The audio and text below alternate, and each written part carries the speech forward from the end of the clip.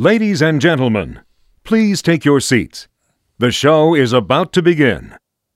There's no easy way of knowing which direction they are going. There's no knowing where they're rowing or which way the river's flowing. Is it raining? Is it snowing? Is a hurricane a-blowing? Not a speck of light is showing. The danger must be growing.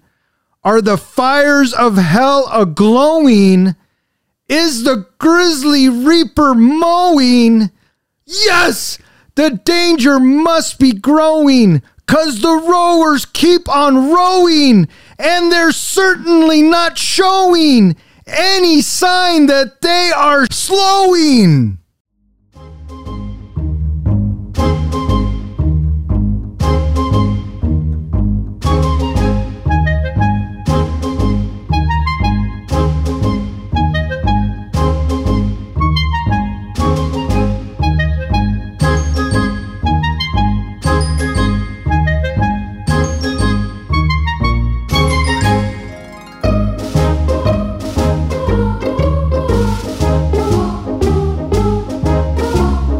Good evening, and welcome back to Three Guys in a Flick. This is where we review the good, the bad, and the absurd. Tonight's episode, Willy Wonka and the Chocolate Factory. Beware, spoilers. Finally leaving the boiler room, we are back in my basement. My name is Don, and to my right is our comic book guy, John. Scrumdiddlicious. And to my left, we have the Professor, Ken. Hello, all. How you guys doing? I'm glad to have escaped the boiler room. Yeah, well, me too. That was pretty hairy there for a minute. What'd you guys think? Did you guys have fun with the Halloween thing? Yeah, that was a good time. Yeah, it was still. I'm looking forward to the sequel. Yeah, well, or remake. Fuck you. Yeah, I would care not to watch any remakes again for quite a long time.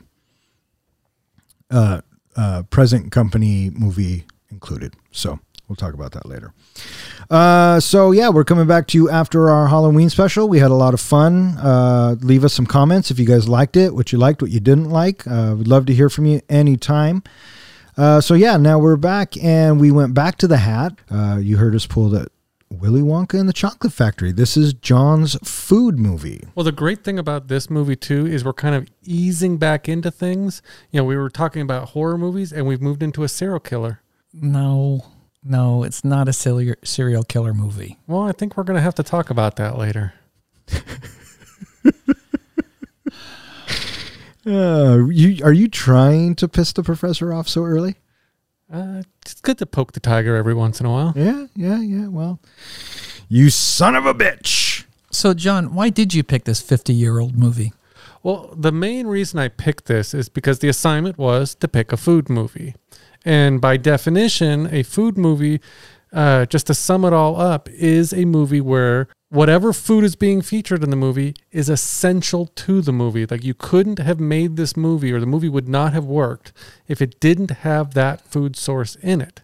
So if you count candy, which is pretty much a food source, could you have made Willy Wonka without the candy? Sure. He could have been Willy Wonka and the PVC factory. Well, I feel like if it was Willy Wonka without the candy, he'd just be Jigsaw.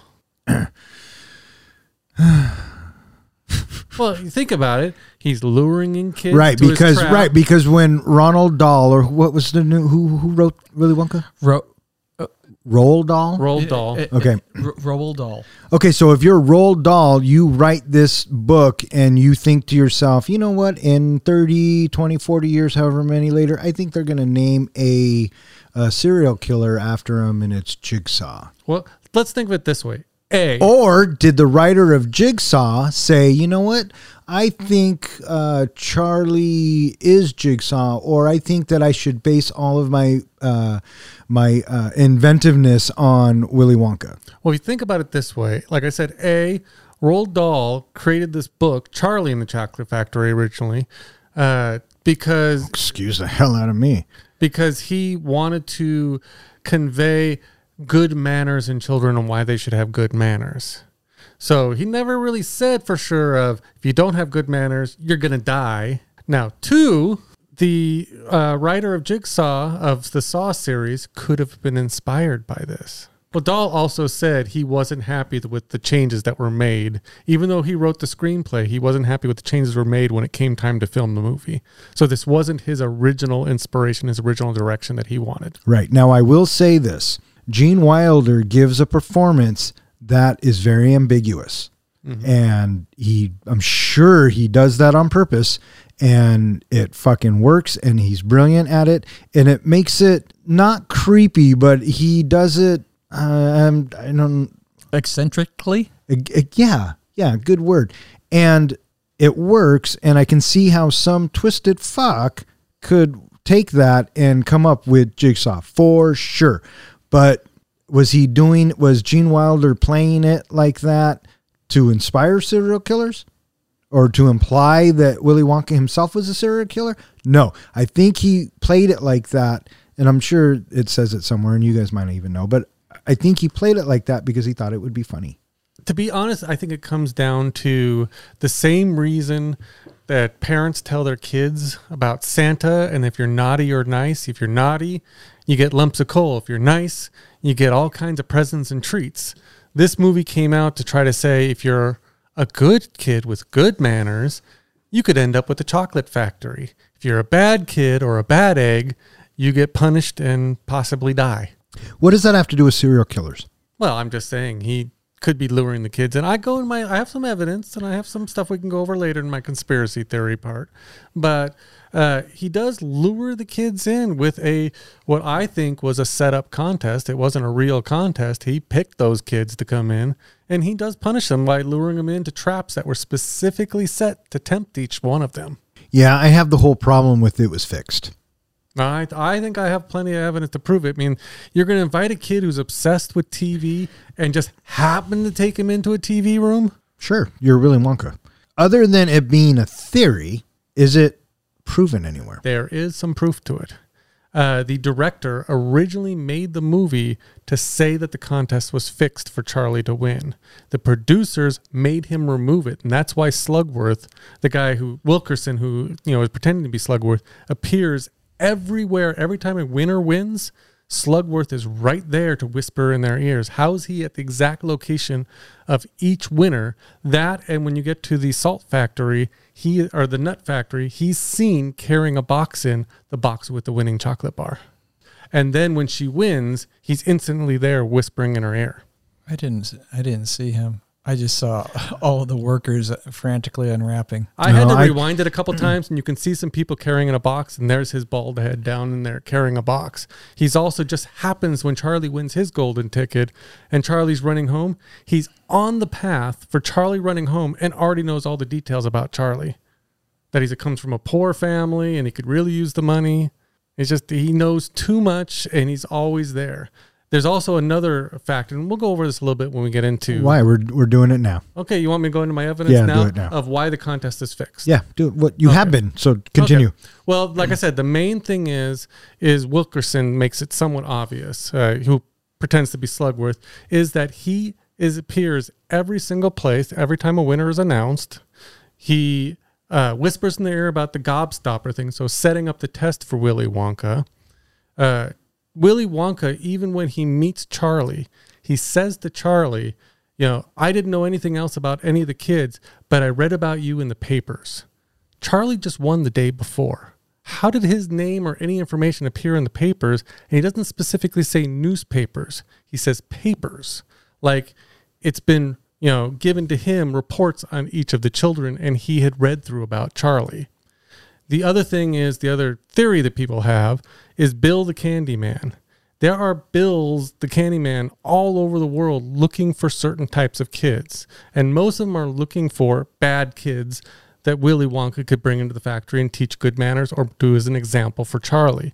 He happens to pick the kid who lives just blocks away from the actual chocolate factory. And the evidence that Charlie was picked ahead of time was scouted out by Bill. Is that you notice when Charlie first comes in with his little silver dollar thing that he finds, And he says, I want the biggest bar you can give me. He gives him a Scrumptious bar because Charlie isn't seen as unselfish at this point. So he gives him just a bar that he knows is not going to be a winner. When Charlie then comes back in and says, I want to get one for Grandpa Joe. And this is when Charlie thought the contest was already over. He says, I want to get one for my Grandpa Joe. That's what tipped Bill off to. This is an unselfish child. So he grabs the display bar. Instead of grabbing the bars behind the display bar, like what most candy people would do, they would grab one from behind. He grabs the specific display bar to give Charlie because Charlie has just revealed himself to be the kid that Willy Wonka's looking for. All this seems really, really fantastical. I mean, that sounds really out there. But, yes, it does.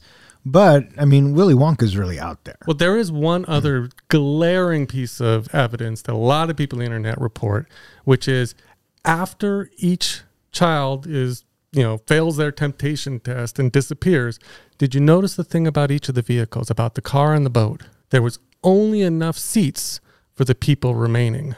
So when they got on the boat, there wasn't enough seats for August and his mother.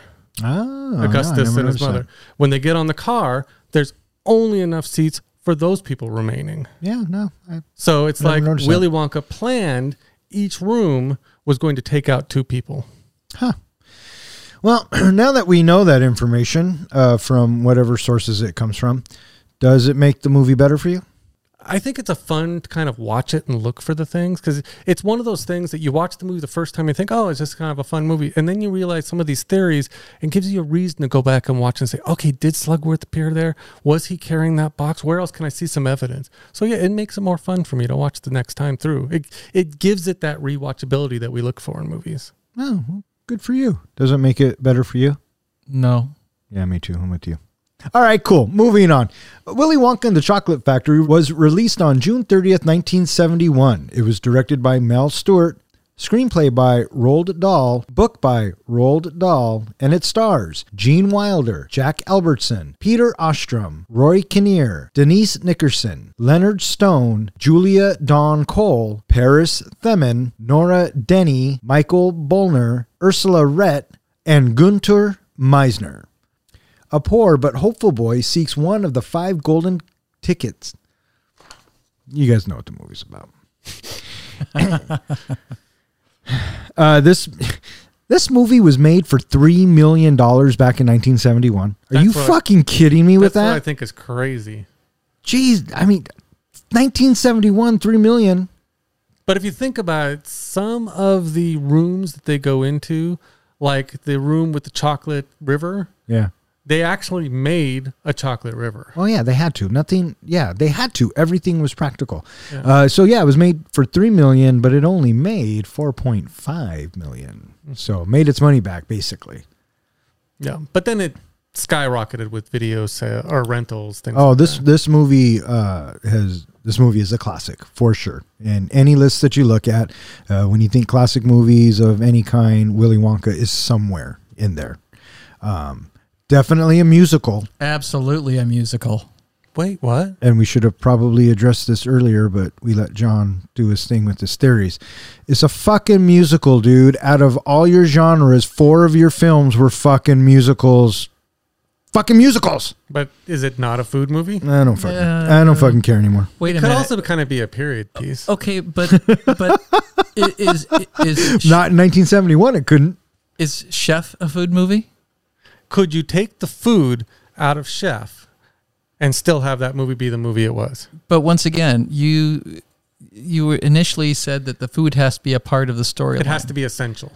So, okay, to your point, yes, you could take the food out of the movie and it would still kind of be the same story. We've seen it.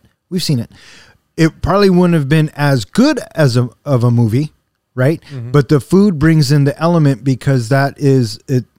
It was central to the story because that was the plot of it. They were getting this food truck off the ground, right? It was the driving force. Yeah, so I would call that a food movie. Same with the candy, okay? It was called Willy Wonka and the Chocolate Factory. Thank you, Captain Obvious. I know what movie we fucking watched. I had to fucking watch it and rewind it because I fell asleep. But My point is, could you take the candy out of this movie? Yes, you fucking could. Would it be a good movie? No, I'm not saying it would be. But you could technically make this Willy Wonka and the Pillow Sales. But it wouldn't be the same movie, and that's what the criteria of a food movie and is. neither would Chef. Exactly. I'm saying so both are food movies because the criteria is if you take the food out of the movie, it's not the same movie. The food was a driving factor in the movie. So in this, the chocolate factory and all the candy and all the edibles and everything in it was a driving factor in the movie. So hence, it falls under the criteria of a food movie. And again, we're going to go back to, which genre I assumed you guys would put foremost in the when you're thinking of picking movies. And I mean, clearly you didn't, and that's fine because this is first and foremost a musical. Yeah. Just like Moulin Rouge was. But it can be multiple just like fucking things. Blues Brothers was. It can be multiple things. Well, anything could be. It was in the spirit. It was in the spirit. It was in the spirit of the genre. It was in the spirit of what we were doing. And you wanted to do it and you put a twist to it and good for you. I mean, it's like but they were all fucking musicals. But Tommy Boy could have been a buddy movie or a road movie. I mean, That can be multiple We're things. not. What did I just fucking say? Yes, anything can be multiple. Yeah. Any movie can be multiple genres. Well, absolutely. But what I'm saying is, and I'll say it again, it's the spirit of what we were doing. In the spirit of what we were doing. But here's where I got to disagree with you. You call it a musical first and foremost. The director didn't want the music in the movie. He wanted to make the movie without the music. So first and foremost, he wanted it to be a food movie. He did in a movie about kids and teaching them good manners and all that. It was in the spirit of movies like Wizard of Oz that the producers made him put the music in it. I wanted the Titanic not to hit the iceberg, but it did. Yeah. It's still a fucking musical. Titanic's a musical? It could be. Fucking enough Celine Dion, Rose must go on. Yeah. I'm glad we're here to fucking amuse you, Professor. He's pissing me off. We haven't even gotten into it, and we're already fucking this many. We're already fucking. So I'm working on both your last nerves. Is that what you're telling me? I don't know what I'm fucking telling you. It's good to have us back. Willy Wonka and the Chocolate Factory begins with the eccentric candy maker, Willy Wonka. When he announces a contest where he hid 5 golden tickets and chocolate bars around the world that will grant the finder access to his factory, it sets off a worldwide craze. Charlie Bucket lives with his poor family, and his grandpa Joe encourages him to keep participating in the frenzy, even to the point he gives Charlie false hope. Charlie uses his extra money on one chocolate bar after the other.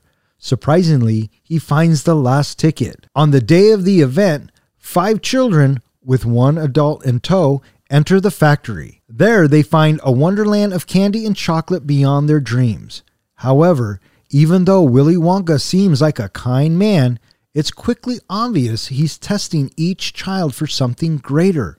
Will Charlie pass the test? End movie. And as you can tell from our opening discussion, yes, Charlie wins.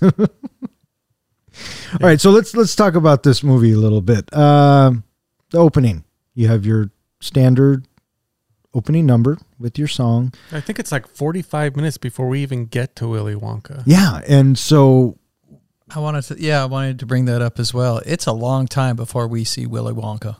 And you know what kind of impressed me with this movie was how well the family, Charlie and his family, they carry this first half of the movie.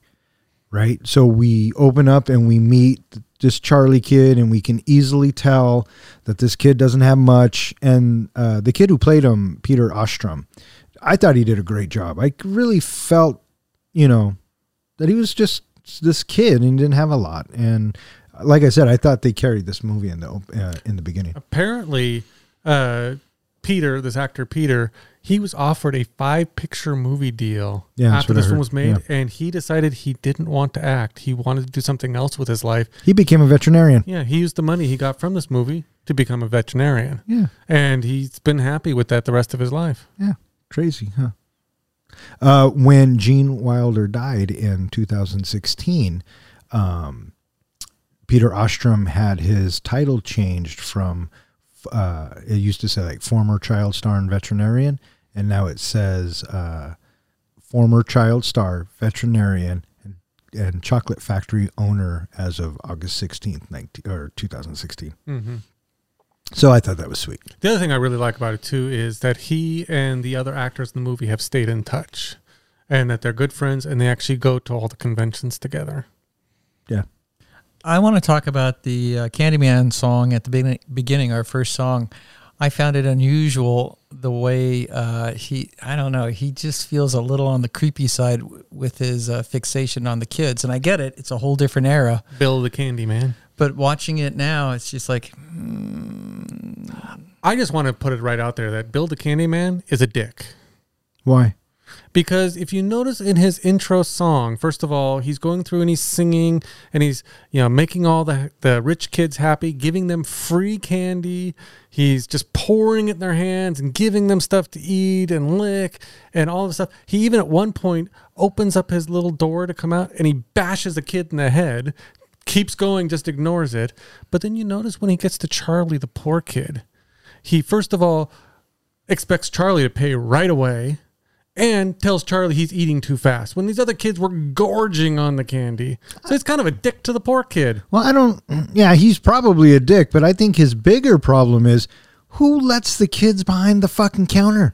Yeah. And what candy shop do you walk in? Does the owner or the guy behind the counter just start giving you fucking candy? Who's paying for all this candy? That's what I was thinking.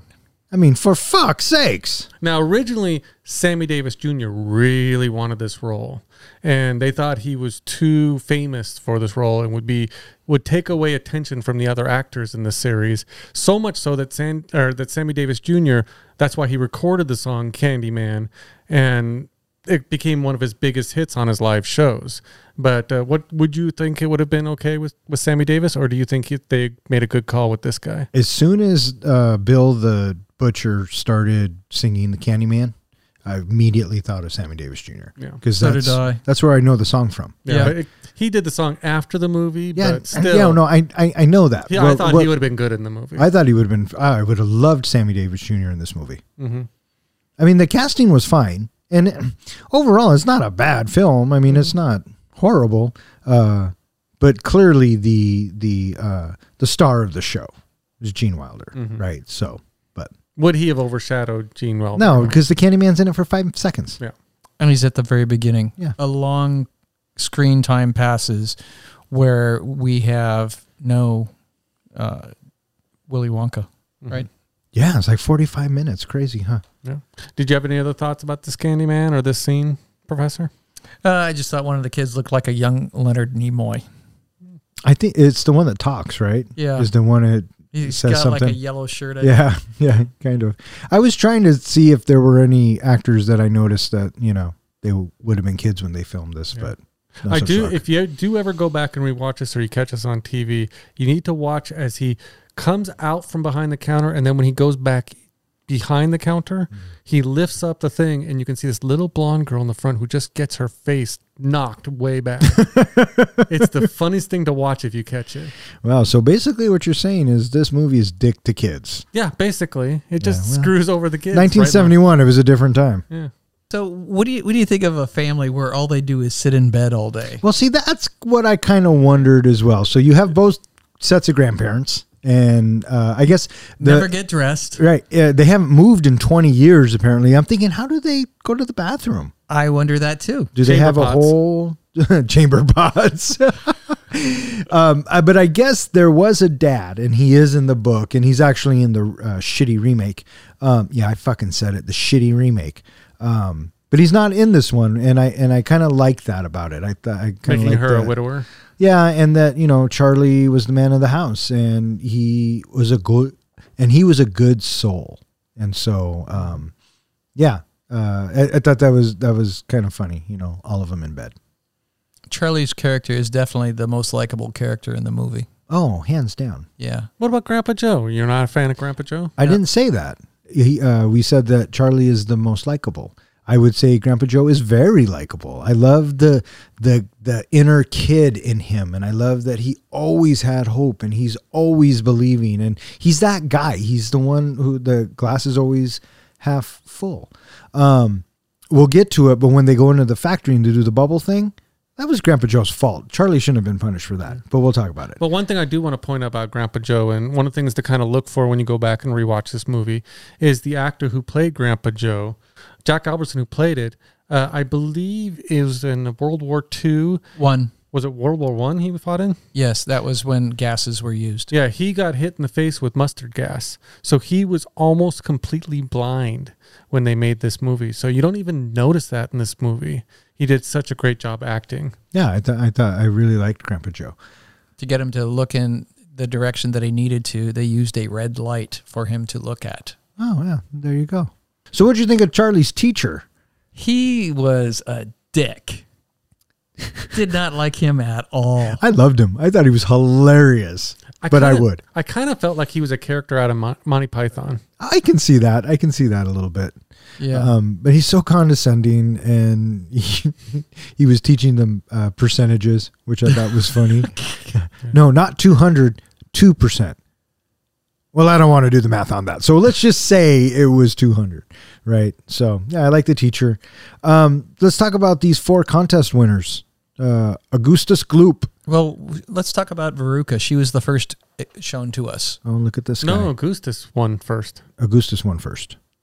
He was the first one to win. He was in a restaurant, and it actually just happened because this was filmed in Germany. Yeah. It just happened to be a restaurant that was near the set that all of the crew used to go to, so they decided to film the scene with Augustus in there, and I guess he was eating some type of sausage. The kid was eating some type of sausage and hated the sausage, and so every take, if you kind of look at his face, he's miserable eating these sausage. That's awesome. That's awesome. Quiet character, doesn't really say much. But Veruca, now that little shit. Oh my gosh. Her screaming drove me up the fucking wall. Mm-hmm. I want it. I want it now. I know. What do you got? She sucked. And, I got to say that, there are parents that are out there in the world that let their children become that because of the parents. Who was more annoying, Veruca Salt or Violet's father? Which? Oh, the car salesman? The politician / car salesman. Veruca, hands down. You think so? Yeah. Easy. Speaking of Violet, does she win third? Who wins third? She's third. And then I think it's Mike TV. Mikey, the TV guy. And then he's gone, and then Charlie's left. Yeah. And what I kind of enjoyed about this film was the little Willy Wonka moments, as I called them. So, like the newscaster who kept broadcasting gets all upset when he doesn't win, and then the psychiatrist. The psychiatrist bit was funny, and there was another one, and I can't think of the computer scene. That was fun, but that was one they just decided to add, I guess, last minute. That was pretty funny. But there was one I thought, the kidnapper ransom one. That one I laughed out loud. The wife's I'll give you anything you want, because they kidnapped her husband, right? And the kidnappers say, well, we want your box of chocolate, we want your box of Wonka bars. Right, and she was all, how much time will they give me to think about it? So I thought that was pretty funny. This was actually a clever part that they did of reusing actors, is that the woman in the ransom scene who was trying to decide if she was going to give up her box chocolate is the same woman who was the newscaster that interviewed Mike TV. Oh, really? Yep. So that's just, they reuse certain actors in certain parts. Yeah, see, it's been going on forever. So you shouldn't be mad at Kevin Smith when he does it. Mm-hmm. Yeah, and then so we, then a 5th ticket comes out.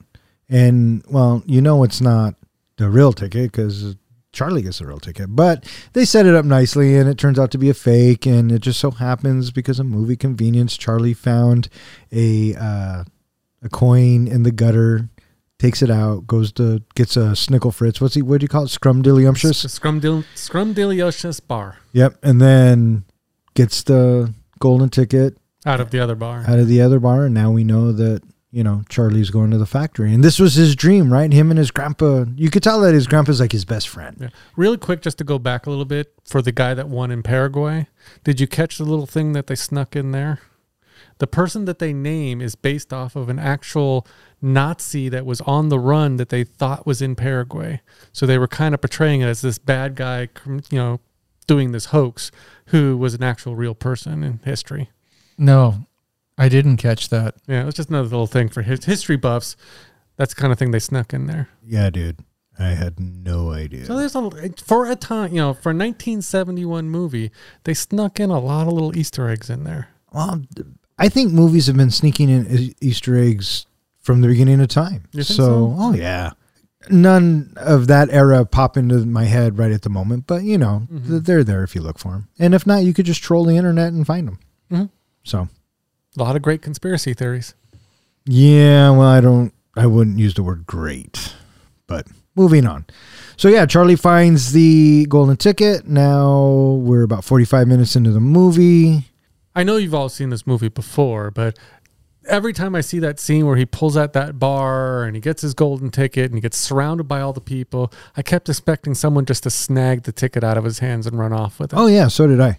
And who is it was like a shop owner or someone. I think he was the magazine. He was the rack guy. newsstand. Right, yeah. and we had already established that Charlie knew him. They have a relationship. Yeah. He works from delivering papers.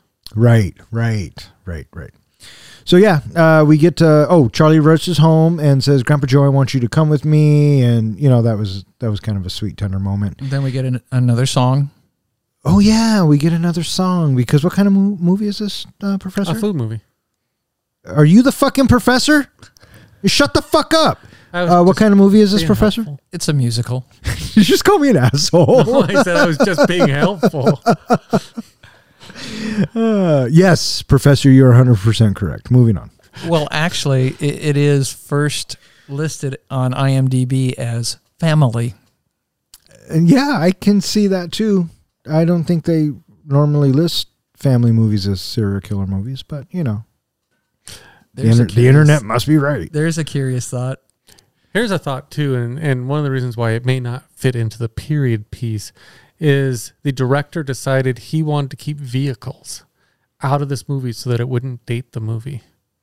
I think I read that too. Yeah. I did notice that there weren't any vehicles in it, and it was a shitty time to grow up. Yeah, those roads were wide open. Yeah, for sure. What do you think about the Grandpa Joe, getting out of bed for the first time in 20 years? I thought it was comedic. It wasn't? I thought it was light and fun. Like I said, I really dug this family. They really carried the movie up until we get Gene Wilder. Because once Gene Wilder gets on the screen, the screen is his, right? And this might be, watching this again, this might be, top 2 performances for Gene Wilder for me. This and Young Frankenstein, obviously. And not the Frisco Kid? And to tell you the truth, I don't think I've ever seen the Frisco Kid. I'm just going to say it. It's in the hat. I would say this is the most iconic role for Gene Wilder. And when you think of actors playing iconic roles, this has to easily be in the top 5 of all actors out there. For just, Han Solo, that's, got to be Harrison Ford. Certain characters, that's just who they are. When you think of Willy Wonka, you're going to think of Gene Wilder. My wife doesn't. I was going to say, I think you have after that remake, I think you have a lot of people. I think a lot of people would disagree with you on that. Yeah, younger people maybe, but no. No, I would say smarter people would agree with you. Okay. Yeah. So. No, I didn't say the sexier Willy Wonka. No, we heard what you said, and like I said, after that stupid god awful remake. But yeah, so now Willy Wonka comes out to greet the public. What'd you think of his entrance? I read about his whole little bit, and it's like, oh yeah, okay, it worked. Oh, it absolutely worked 100%. I loved it. He comes out limping, and he said he would only do the role if he got to do this stunt. And he really gave the director no choice because the director wanted Gene Wilder. They wanted him so bad that I think it was the producers or someone got mad at the director because he chased Gene Wilder down the hallway, offering it to him, and wait, we haven't even discussed how much his salary is going to be. Yeah, so it was like a blank check for Gene Wilder. Did you read why Gene Wilder insisted that they put this scene in for him limping out and then doing the role? Because from the get-go, from the moment we meet Willy Wonka, you never know if he's telling the truth or not. Exactly, a sign of a serial killer. And it's also the sign of just a pathological liar. Or an eccentric. Doesn't make him a fucking serial killer is my point. That's fair. Thank you, sir. All right. So Asshole. there it is. There we are. And we're back, ladies and gentlemen. We meet Willy Wonka. He comes out and he greets the kids. I like how he greets the family, and he's just so, gracious. Yes, gracious. That's a good word. And then, even though they're little shits to him, most of them, except for Charlie, of course. But I like the way he greets the family, and then they lock up the factory again, and then they go into the room, and now we're inside Willy Wonka's chocolate factory. And we get with the optical illusions and everything, we get that you can't, don't expect anything. Everything is kind of out of the ordinary. Yeah, I guess a lot of the first impressions of the cast when they walk in is what we see in the film. Mm-hmm. Kind of like they did with the Goonies, right? Yeah, they surprised them on a lot of things. The one thing I thought was interesting was the contract that they signed at the beginning. And he's going through all the mumbo jumbo, and he throws out, if you catch it real quick, he is not responsible. They would not be responsible for any bodily harm. Yeah. So it's like, that's why he's so apathetic about each child or whatever getting hurt or whatever, was because no sweat off his brow. Exactly. He can't sue him, although technically they're under 18. Who knows what the contracts were like back then. But, he just had them sign away all their rights. Yeah. No, I like that scene because I was thinking to myself, they're not just going to, sign it willy-nilly. I like that the parents put up a protest, and the parents are like, what the fuck is this? No, we're not signing anything. And then the kids. Who was the first to sign? It was Veruca, because 'cause she wanted it. Yeah, she wanted to be first. So that kind of opened the floodgates. And what I did appreciate and what I did love was Grandpa Joe. Go on, go sign it, Charlie. He didn't fucking care. Because he says, what do we have to lose? Yeah, we have nothing to lose. Yeah, so I really like the Grandpa Joe character. I like the spirit he embodied and the youthfulness. So we get to the first room, which is the chocolate room, right? Yep. And this is where we see our first kid go. But what'd you think of the chocolate room? The chocolate room is incredibly elaborate, and it is a sight to behold. A lot of effort went into the room, and it is spectacular to look at. Agreed, 100%. You? When I read the behind-the-scenes making of that, first of all, the scene where he's coming down the stairs and he's singing his song and he's flipping his cane around, I guess several takes, he whacked those kids hard. In fact, one of them has a permanent scar from where he whacked one of the kids. No way. The chocolate river was made with chocolate, water, and cream, and the cream curdled. So that whole river just stunk up the whole place. So the kids were miserable, especially Augustus, who had to, actually get close to the river and fall in. And it was just a nasty. Originally, they didn't use cream. They just used chocolate, and it turned blood red. So they had to put the cream in to, brown it down a little bit to make it actually look like chocolate. The other thing is to watch for in this scene is Veruca Salt at one point goes down to kind of eat this melon thing and goes down on a rock and cuts her knee open. And I guess you could see blood on her stocking later. And the actress who played that part still has a scar on her knee for where she cut her knee on that rock. Do you think Willy Wonka was staring at her? Look at the blood. I think so. He was kind of going, get closer to the river. Look at the blood. Professor, don't encourage him. But no, you're absolutely right. That scene was spectacular. Yeah, as you said earlier, Don, none of the actors were shown that ahead of time. So their reactions when they first come into that room are genuine reactions. Yeah, I know. So I just thought it was just, a pretty neat. Agreed. I thought it was fantastic. And I like how he walks around. Is this where he sings Imagination? Yes. I think it is. Imagination. Okay, so let's talk about this song for a second. Why don't you tell us a little background with you in that song? Oh my God, this fucking song. I used to work for a company that we were clients for this other big company, and they were releasing this product.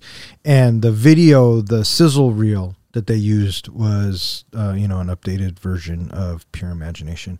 And I listened to that song on a loop for like 4 days straight because I was backstage. I can't stand this fucking song, and unfortunately, because of that traumatizing experience, that song takes me out of the movie it was originally made for. So when you were watching it, 10 minutes before we started this, were you ready to kill me?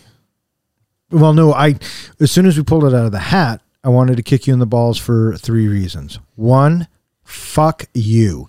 2, fuck you. And 3, It's a musical. so there you go. That happens to be a food movie. In a period piece. You know, I think people are tired of hearing me. You son of a bitch. It is not a fucking... Drive me up the fucking wall. It can't be a period piece. You already said there's no cars. That there is as few vehicles as possible, so that way it would be a timeless movie. I know, but sometimes you got to poke the tiger. I lost my fucking train of thought. Where were we? Oh, We pure lose- imagination. Yeah, And we were about to lose Augustus into the chocolate river. That's right. Okay, so we're in the chocolate room, and Augustus was clearly the sin for gluttony because he overindulged in a lot of things, as his appearance would tell us. And he goes in and he drinks the chocolate, River. and Wonka's like, no, you can't fucking Well, do that. This is our first introduction to Wonka and what he cares about and his apathy. In that, notice he stresses out about the river. He's going to ruin the chocolate. He's going to ruin the chocolate.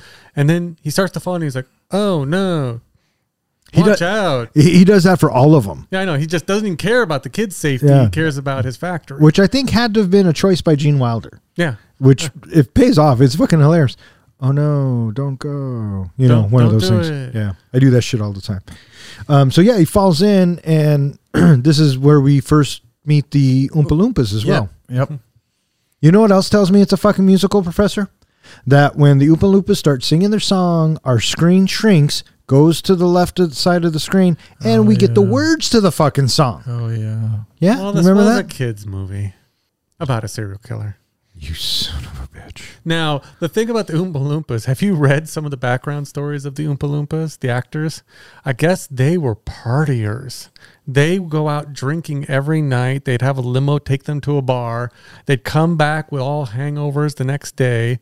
Some of them weren't native English speakers. So that's why if you watch the music parts with them, some of them are just mouthing the words and not doing it very well. And then the one thing I haven't caught, and now again, I guess I want to go back and kind of rewatch, is one of there was a female, and I never caught where the female was. I knew that when I read that is something that John is going to be scrutinizing extremely Yeah. close.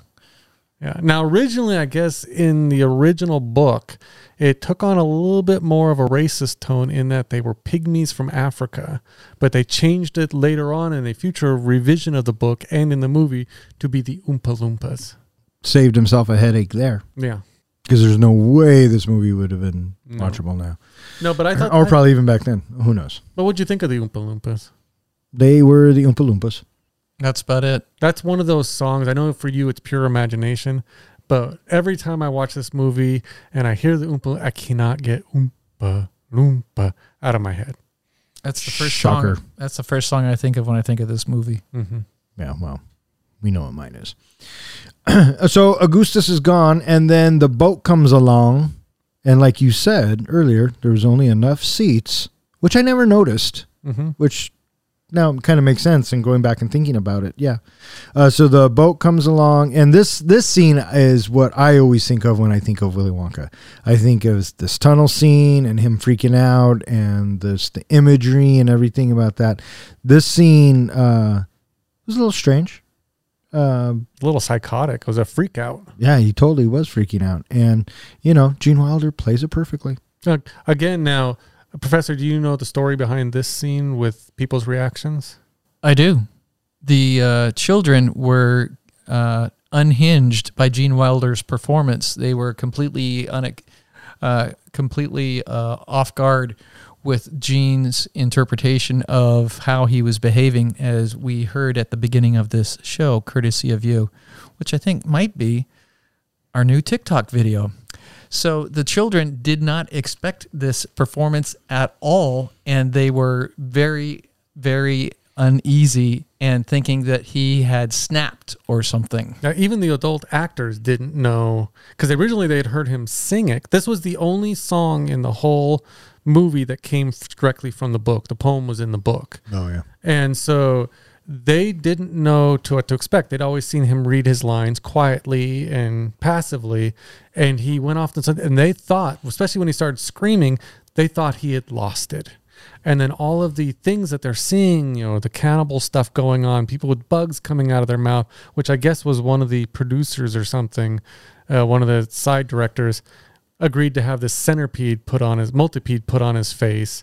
All of that stuff was filmed, and all of it going on just was chaos. Yeah. And then they come out the other side. Mm-hmm. And where do they come into? They show up to the secret room. The inventing room. Oh, right. The inventing room. And this is where we get the everlasting gobstopper. Mm-hmm. Yeah. And then we're told earlier on in the film that, as we talked about in the opening, this dude shows up and claims to be one of Wonka's, or Slugworth, Wonka's biggest rival, and wants one of the kids to steal them a everlasting gobstopper. Mm-hmm. And they come in and they see how this thing was made, and they get an everlasting gobstopper, and then they move on. They move on to the gum machine that Violet spots that makes a 3-course meal into a piece of gum. Yeah, and since we've already been introduced to Violet as a gum chewer, she has a piece of 3-month-old gum in her mouth. Awesome. Naturally, she takes the bait, and, maybe Willy Wonka is setting all these up. Yeah. Maybe he is luring them in like Jigsaw. So Violet chews the gum, and what she get? She gets a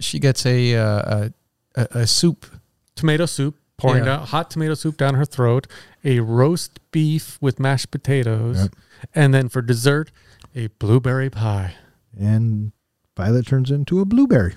Yeah. The interesting thing I thought or heard about this, of course, they didn't have CGI or special effects back then, so they had to use all kinds of different treatments, lighting. Originally, they had to inflate the suit around her, and then they cut to a scene with her in a giant styrofoam ball, but they had to do the blue makeup on her. And I guess the poor actress, when they cleaned all that off, first of all, when she was in the inflatable suit, they didn't want to take her out to do, during lunch breaks or anything like that. So they kept her in the suit, and they kept having to roll her around to keep her circulation going. And then when they took all the makeup off her and she went back to school, I guess every time she started sweating, the blue came out of her pores, and she actually turned blue during one of her classes. That's awesome. And so she got a nickname, I guess, Blueberry. So if this is indeed the case, I am curious to know, do you have a theory as to why Charlie's vulnerability would be the bubble room? I think, and Don, you brought this up earlier, it wasn't Charlie that chose to drink the drink. It was Grandpa Joe's pressure on Charlie to drink the drink, saying, come on, let's do it. Nobody's watching. Let's do it. And so Charlie gave in to peer pressure because Charlie was an easygoing kid. I don't think it was peer pressure. I think he trusts his Grandpa Joe with his life, and if Grandpa thinks it's a good idea, he did it. So yeah, I think that I think Charlie gets punished unjustly. I don't think, and all the other traps were set specifically to tempt the children. Violet happens to be addicted to gum chewing, and here's this piece of gum that's gonna turn her into a blueberry. This one for Charlie wasn't specifically targeted at him. I don't think so either. So that's why Charlie didn't get in, trouble really for it. So this would be Willy Wonka's style of giving a pass to Charlie, insofar as not setting a trap, if you will. Well, first of all, Charlie was picked early on to win it, so there was no specific trap targeted at Charlie because Willy Wonka wanted him to win. He had already decided ahead of time he wanted to win, or he wanted to groom him as the future Jigsaw. That's the other theory. But if you think about this room where he's floating up and everything, there was, besides burping, they could have died. Had they not burped, they would have died. There would have been blood splatter up there and everything. No little Oompa Loompa song unless they wanted to sing about, pieces of Charlie and Grandpa. But there could have been an actual death there. I don't know. I don't buy that one as much. Because I can see, from that perspective, the Augustus Gloop in a river of chocolate. I can see the gluttony of that. I understand Violet and the gluttony of her gum choice. I think Violet could have exploded at the end. Yeah, they rolled her out before she exploded. Yeah. And then Veruca, I guess I can kind of sort of see her lust for a huge piece of gold. Oh, gold and a scale that weighs a bad nut versus a good nut.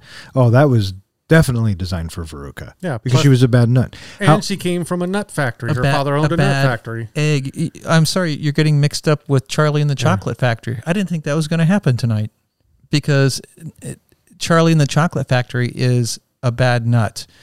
Willy Wonka is a bad egg. Yeah. Oh, in the original book, semantics. In the original book, it was a nut. It was squirrels and nuts, which they put into the musical and into the Johnny Depp version, the remake. In this movie, you're right. They replaced it with the bad egg. And then Wonka Vision totally makes sense. But if Charlie was already picked to win it, then why he had to have a test though? He all of the kids had to have a test. He did have a test, and he passed his test. Right, I know, but the test. How did Wonka know that Charlie was going to give into the bubbles? I don't think that was expected. I don't think, because you notice they had moved on. He wasn't there to witness like he was with the other kids when they fell into the traps. He still got caught. He wasn't there to witness him with the bubble machine. So I don't think that was expected. The real test for all of the kids, if you want to go with the theory that it wasn't all set up, was were they going to keep the gobstopper? And Charlie passed the test when he gave back the gobstopper at the end. That was his passing the test. Interesting. Because Willy Wonka even says, you passed the test. Yeah, I know. So he wins. We know he wins, but I'm having a hard time buying that Charlie was the predestined winner. That's what I think. Okay, you like to play what ifs. What if Violet decides not to be a shit and not eat the gum? Yeah, then it would have come down to the gobstopper. Would she have returned the gobstopper? Right. My point is there was a test there. He assumed that they were bad, and he assumed that they would fail the test. You're saying, or whoever's saying, is that Charlie was the predestined winner, but yet he still had to go through the test. What if Charlie kept the fucking gobstopper? Then he wouldn't have gotten the factory. Right. So I think that just kind of proves then he wasn't the destined. He might have been the favorite to win it, but I don't think he was predestined to win it. I think Wonka planned for all of the kids to fail. Like, there wasn't even tests for them. It was just temptation traps. They were all going to fall into the traps to the point of only Charlie was going to be left. And the whole thing was really just testing Charlie. Yeah. That's what it all comes down to. It wasn't a test for the other kids. He knew they were going to lose. Yeah, but what if they didn't? I'd say if they come down to it, if they hadn't lost, if the script had been written a different way, then it would have come down to, would they have given Slugworth the Godstopper? Any thoughts, Professor? Or just giving me that glare? No, I'm just digesting a new approach to the movie that I've never had before, to think of it as a vehicle for showing bad children deserve what they get, and that Charlie was ultimately picked from the beginning. Yeah. It's really... Yeah, just a new take. Really, the movie was made to show that children with bad manners have bad things happen to them, that they should have good manners. And Charlie wins because of his good manners. That was the point of the movie. And that's what I generally had as well. But, to take it a step further and to say that you have these children that are given a test that is meant to have them fail. I never thought of it like that before, that here is a situation specifically designed to make you fail. Mm-hmm. Where'd we leave off? We talked about Violet and her gum. And then we spent 10 seconds talking about Mike TV. Yeah. What'd you think of that kid? Oh, he was annoying. All the kids were annoying. Yeah. But they played it perfectly. Mm-hmm. So it was still a good cast. I don't know. He seems like a kid of today, wanting his Xbox time. Or his phone. I guess the actor Paris is his name that played that role was 11 at the time. He was the youngest of the kids, and he was also the most annoying.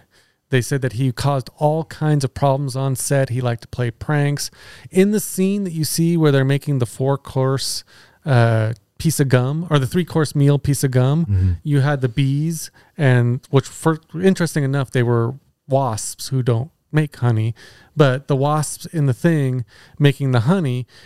When that scene was finished filming, he opened it up and let all the wasps out. That's awesome. And he got stung on the face several times because of it. That's what you But get. he was constantly doing things like that. And when Gene Wilder talked in interviews about making this movie, he talked about how great all the kids were. But then when he got to Paris, he just said he was a handful. Yeah, well, he was being polite. Yeah. He's being polite. Now, for Veruca, the actress that played Veruca, I guess she was really nice. Her and the actress that played Violet had a crush on Peter, on the boy. And we're always trying to compete for his attention. But she actually turned 13 while on the set. It was her birthday when they filmed the scene with the golden eggs and gave her one of the golden eggs as a birthday present. Oh, isn't that sweet? But she was also told not to take home any other props from the movie, and she took home like everything.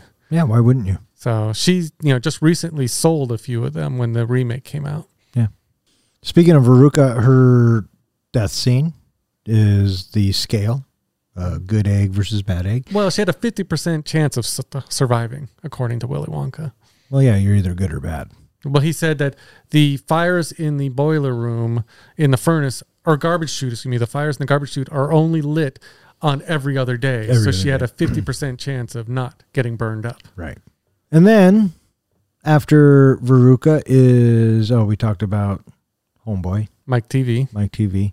That's all of them, right? Mm-hmm. Yep. Yeah. And that just left. Charlie left. Yeah. And so Charlie, they go to leave and Wonka's like, all right, see you, bud. Yeah, Yeah. just says Now, goodbye, see you later. The prize that they were promised at the end of it is one of them would get a lifetime supply of chocolate. And so that's why Grandpa Joe returns to the office to say, what's going on? Why isn't he getting the prize? Did you notice that everything in his office was cut in half? Yeah. Did you Yeah. hear the story behind that one?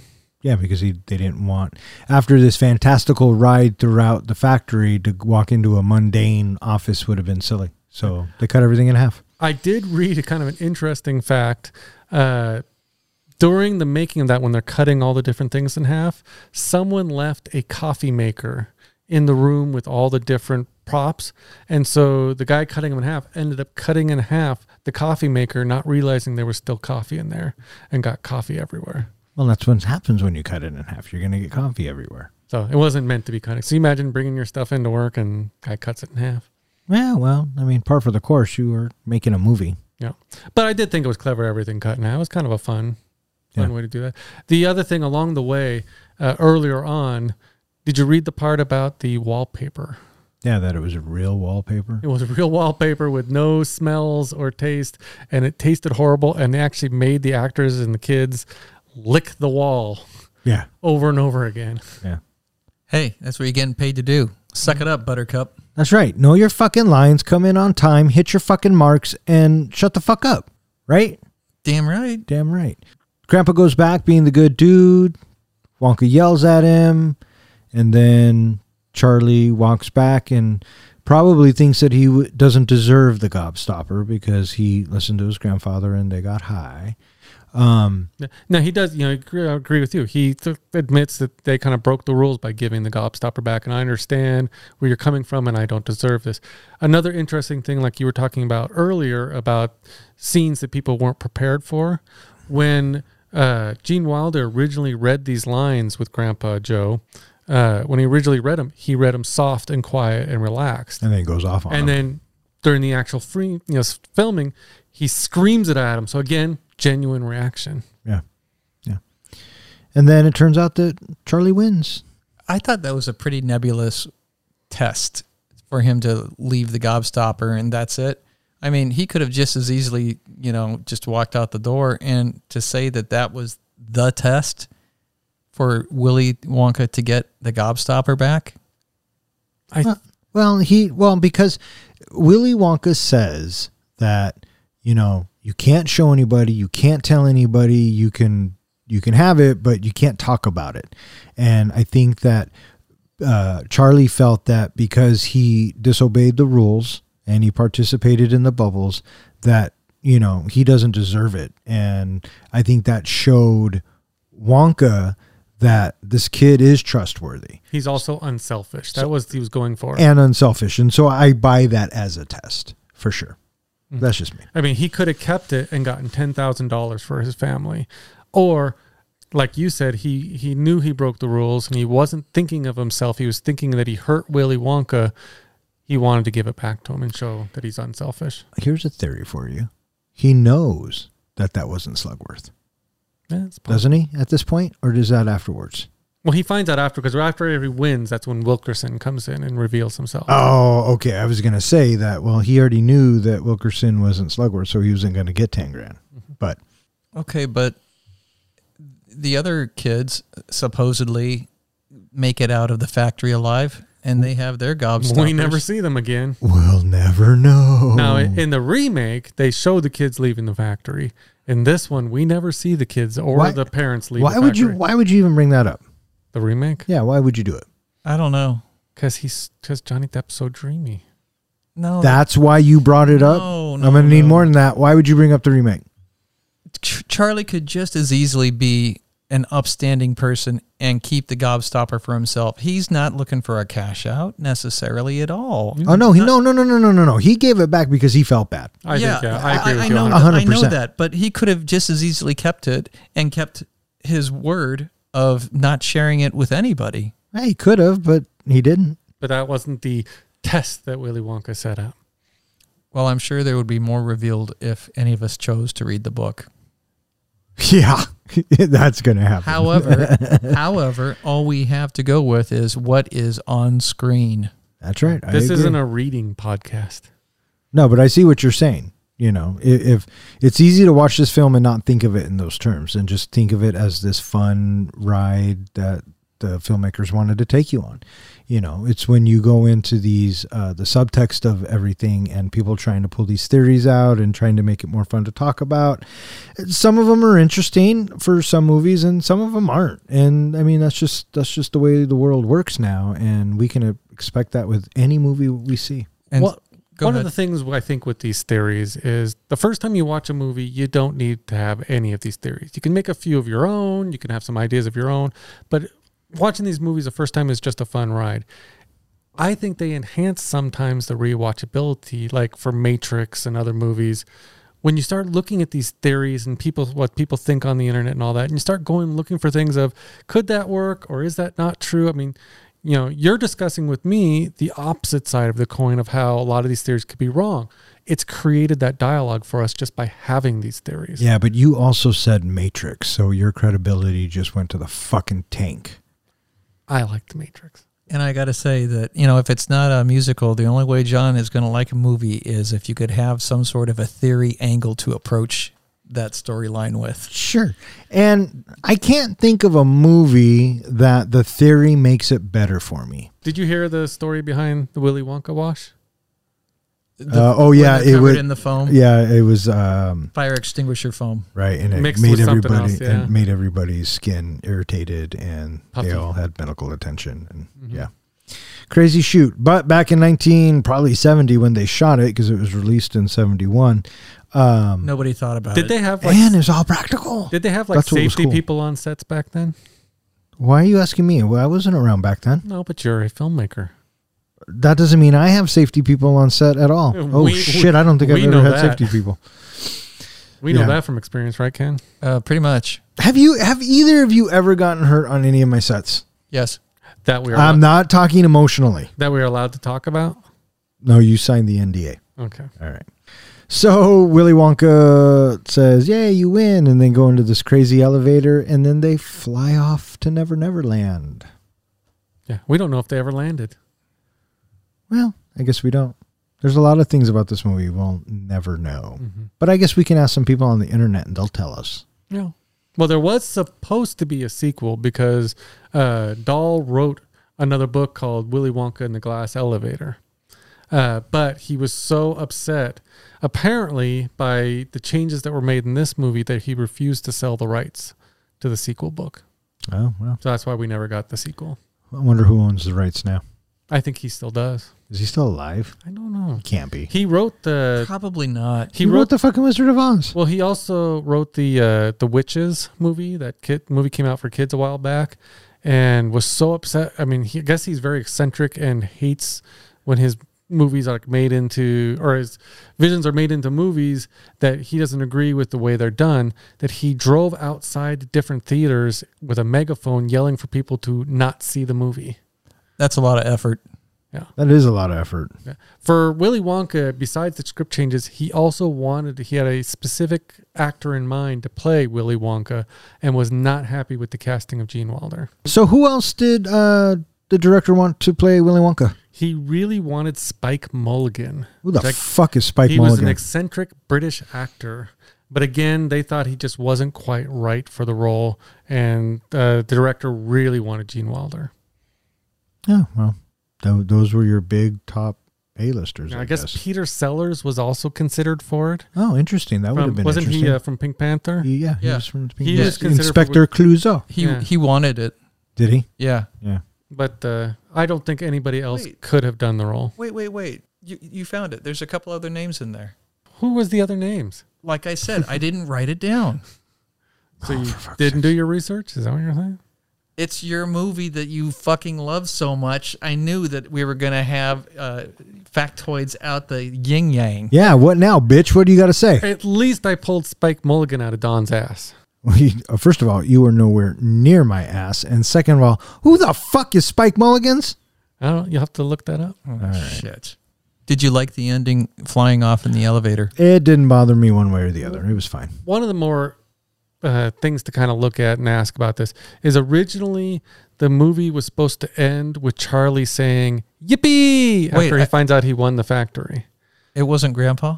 No, that was written at the last minute because the director and the producers didn't want it to end with yippee. They wanted to end, because they didn't want to pull a Star Wars moment. They wanted to pull out something else. So that's why Gene Wilder came up with the line of, do you know what happened to the guy who wanted the guy who got everything he wanted? He died happy. He lived happily ever after. He lived happily after. It's your fucking movie and you don't even know the quotes. Yeah, whatever. Gene Wilder came up with that line. So what do you think? Should we rate this bitch? Let's rate this bitch. Hey, Professor, how do we rate our movies? We give it a 1 to 5 scale rating. A 5 is a movie that you're turning around right now and watching it again. It just finished and you're going to watch it again immediately. A 1 is a movie that you have said to yourself, I have seen it and I'm never going to watch it again. A 3 is somewhere in between. You feel okay about it and you're going to watch it again. Maybe even own the movie. And what would a 0 be? A 0 is a movie that you feel like that you are owed 2 hours of your life back. Or wait, how long was this movie? Hour and 43 minutes. Or like an hour and 43 minutes back of your life. I feel like we should kind of reword our ratings there. Like a 0 should be candy corn. Maybe a 1, black licorice. Wait. What would a 3 be? Candy corn? Do you like candy corn? I hate candy corn. I like candy corn. Why does that not surprise me in the least? Okay, I have an idea. Why don't you shut the fuck up and you go ahead and give us your rating? This movie was definitely a movie that I had grown up on, and it had been a long time since I'd seen it. The musical numbers in it are okay. The movie is always first and foremost thought of in my mind with the Oompa Loompas and the Oompa Loompa song. For the most part, it's a passable watch. It is not something that I am excited to watch again anytime soon. It is certainly 50 years old. It feels old.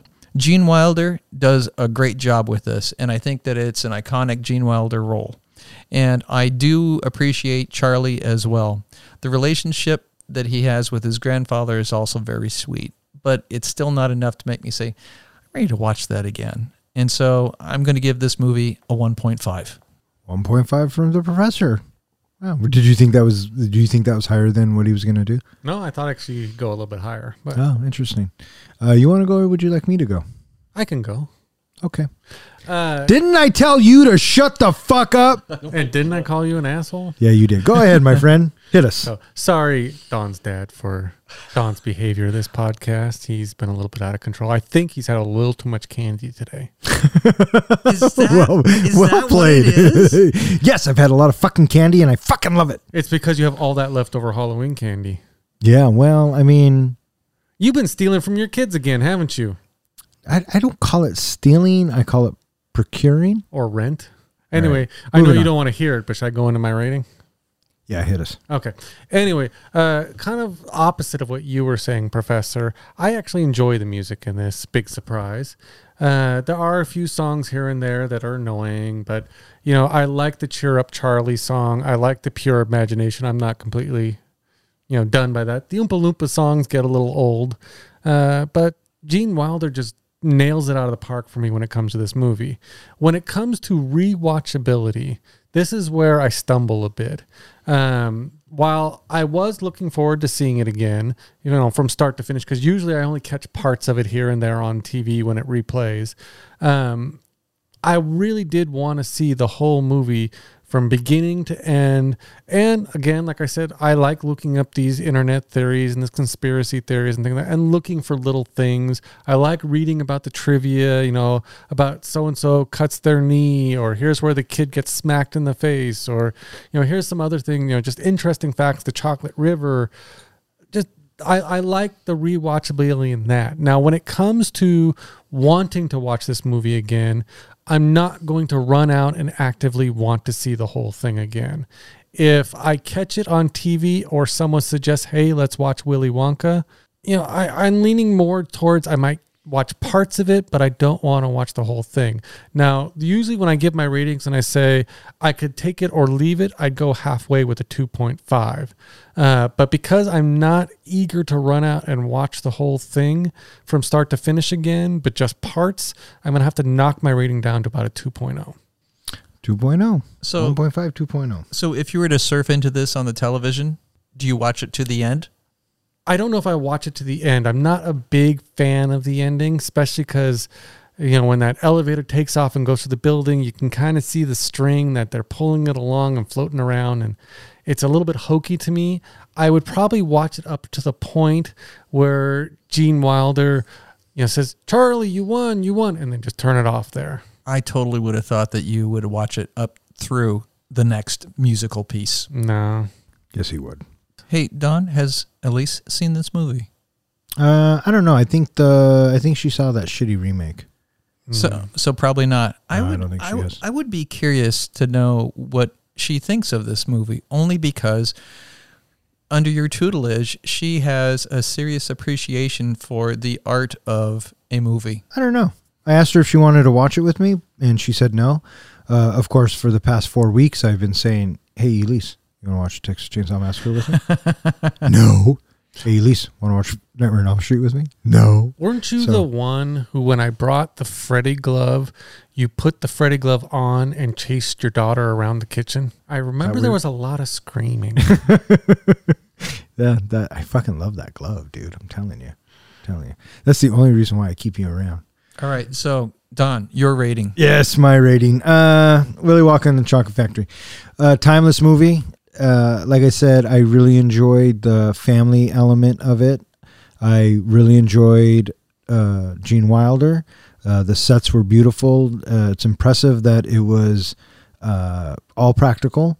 It's mind-blowing that it cost $3 million to make in 1971 and only made $4.5 million in the theater, but obviously becoming a classic on video and a classic musical. And I like Wilder's performance and the songs I could take or leave. In 1971, musicals were, just kind of musicals. You had Mary Poppins and you had The Wizard of Oz, and obviously these were earlier, but this movie was in the same vein as those. And I enjoy Mary Poppins, and I enjoy The Wizard of Oz, and I enjoy Willy Wonka. Am I in a hurry to go out and watch it? Probably not. Will I watch it again? Maybe eventually. Is it a 0 to me? 100% no. So I'm going to give Willy Wonka and the Chocolate Factory a 2.5. Right there in the middle. So you get a 2.5 from me, a 1.5 from the professor, and a 2.0 from John. Since in honor of our, our horror series that we did, we had one specific question we asked every time we watched the movies, which was, what was your favorite kill in this movie? Favorite kill in here? Not Augustus Gloop. I think Veruca. Veruca. She was the one who deserved to get it the most. She just dropped down a hole. She just dropped down a hole With a musical number. With a label of bad egg. Yeah. I would have to say mine would be Mike TV, or what's his name? Mike TV. Mike TV. Because when he's little and he's put in the purse, Willie or Wonka takes the purse from the mom, and if you notice, he keeps swinging it in really big motions he's probably, killing the kid inside the purse. So I'm going to go with the TV one. Well, I love in that scene too, when the Oompa Loompa tugs at him and he bends over and he says, "No, I won't hold you responsible." Yeah. Like Yeah, something's going to happen. Oh, it was the taffy puller. Yeah, the taffy That's puller. So So what's yours? I think I'm going to have to go with the bad egg as well. That whole music number, then just getting rid of her because she was the most annoying character. Yeah, but there was nothing to it. I guess if you look at him, Augustus just falls in and drowns. Violet eats the gum, and that's where something physically happens to her, and it looks dangerous. You know what? Same with Mike. You know what might have made that scene better with Violet? Blood. Do you remember the scene from Cloverfield where the lady gets stung and then blows up and explodes? Yeah. That's how I imagined when they closed that door and she rolled around the corner. That's what I imagine happening. She's just exploding. Yeah, just inflates and explodes. Yeah. Well. All right. So there you have it. Our favorite kills. Now comes the time in our podcast where we're going to select our next film. Just to catch everybody up, we selected 6 genres out of our Bronco helmet, and each of us put one movie for said genre in our Bronco helmet, and we've been pulling them out ever since. We took the month of October off to give you some horror series, but now we're back with only 2 movies left in the Bronco helmet. And as we've stated before, once these 2 are picked and done, we will then be putting our fan picks in the Bronco helmet and going from there. So if you are listening and you want a movie for us to talk about, make a suggestion.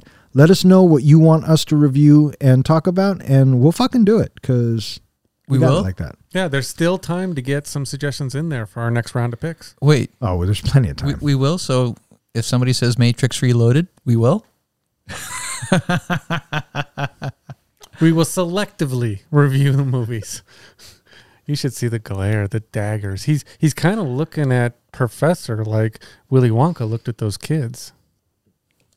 And the next movie we will be reviewing here at Three Guys in a Flick. It's genre first. No, it's a buddy movie. How do you know? Could be Don's movie. I think Don's, yours is a Western. Mine is a Western, John. Thanks for reminding me. Yes, this in fact is a buddy film, and it goes by the name of Hot Fuzz. Ooh, I thought for sure it was going to be Lethal Weapon. So did I, actually. I'm kind of shocked that it wasn't Lethal Weapon. Same vein, I suppose. So I thought you were going to do Lethal Weapon. So is that why you didn't do Lethal Weapon? Yeah, well, joke's on us. Now we don't. Hey, someone out there, put in Lethal Weapon in the hat or in the comments. Or in the suggestion. That's what I meant to say. Hey, somebody out there, put Lethal Weapon in the suggestion. Or better yet, put Lethal Weapon 2. John doesn't. Better yet, put in a musical. Musicals are here now banned from Three Guys in a Flick. So if you want a musical, I'm sorry, we're not going to do it. I'll get it in. No, you won't. Because you're not very good at that. So what I hear. So join us next week when we review Edgar Wright's Cop Tale with Simon Pegg and Nick Frost, Hot Fuzz. Hey, John, where can they find us? They can find us at any popular or unpopular podcasting hosting site, Spotify, Podbeam, Apple Podcasts, iHeartRadio. We are on all of them because I've thrown us out everywhere. They can find us at our website, threeguysinaflick.com. They can also find us on Instagram and with Don singing today, maybe TikTok. All right. So chances are that's going to get cut, but we'll see what happens. For Three Guys in a Flick, I'm Don. I'm John. And I'm Ken. Thanks for listening.